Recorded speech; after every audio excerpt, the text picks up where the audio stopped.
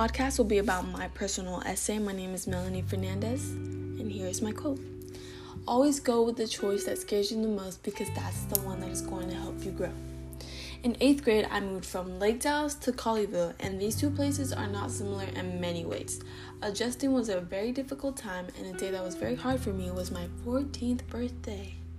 It was 7:20 a.m. and I felt drowsy, but my mom was acting like it was the evening, screaming, "Happy birthday!" I knew today was going to be a dreadful day. I'd only been going at this new school for a week. I didn't have many friends yet, or friends at all. Stepping in at every class and no one knowing it was my birthday was depressing. It was time for announcements, and they usually said happy birthday to whoever's birthday it was. And of course, being the new girl, they didn't say my name. For some reason, this made me feel really out of place and not at home, and this contributed a lot to me not accepting that I was going to go back to where I felt comfortable and that there was going to be a lot of new changes in my life. I felt like I should have been spending the day with the people that at least knew it was my special day. A lot of my friends from back at home were sending me texts and calls wishing me a happy birthday, and I think that was the highlight of my day.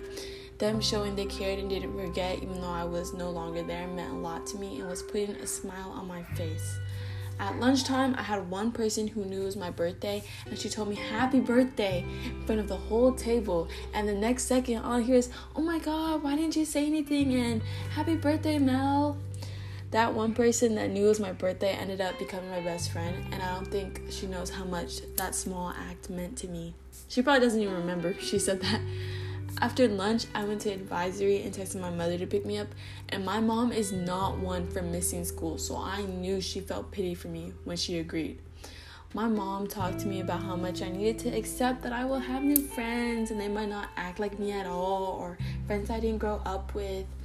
I was stubborn. I was like, I have more than enough friends at home, or I don't know these people, and from what I've seen, I don't want to. It was weird to me how moving just to a different city, everything was different, but with my mom, I started to realize that everyone is different and it's okay to make more friends and that you never have enough friends.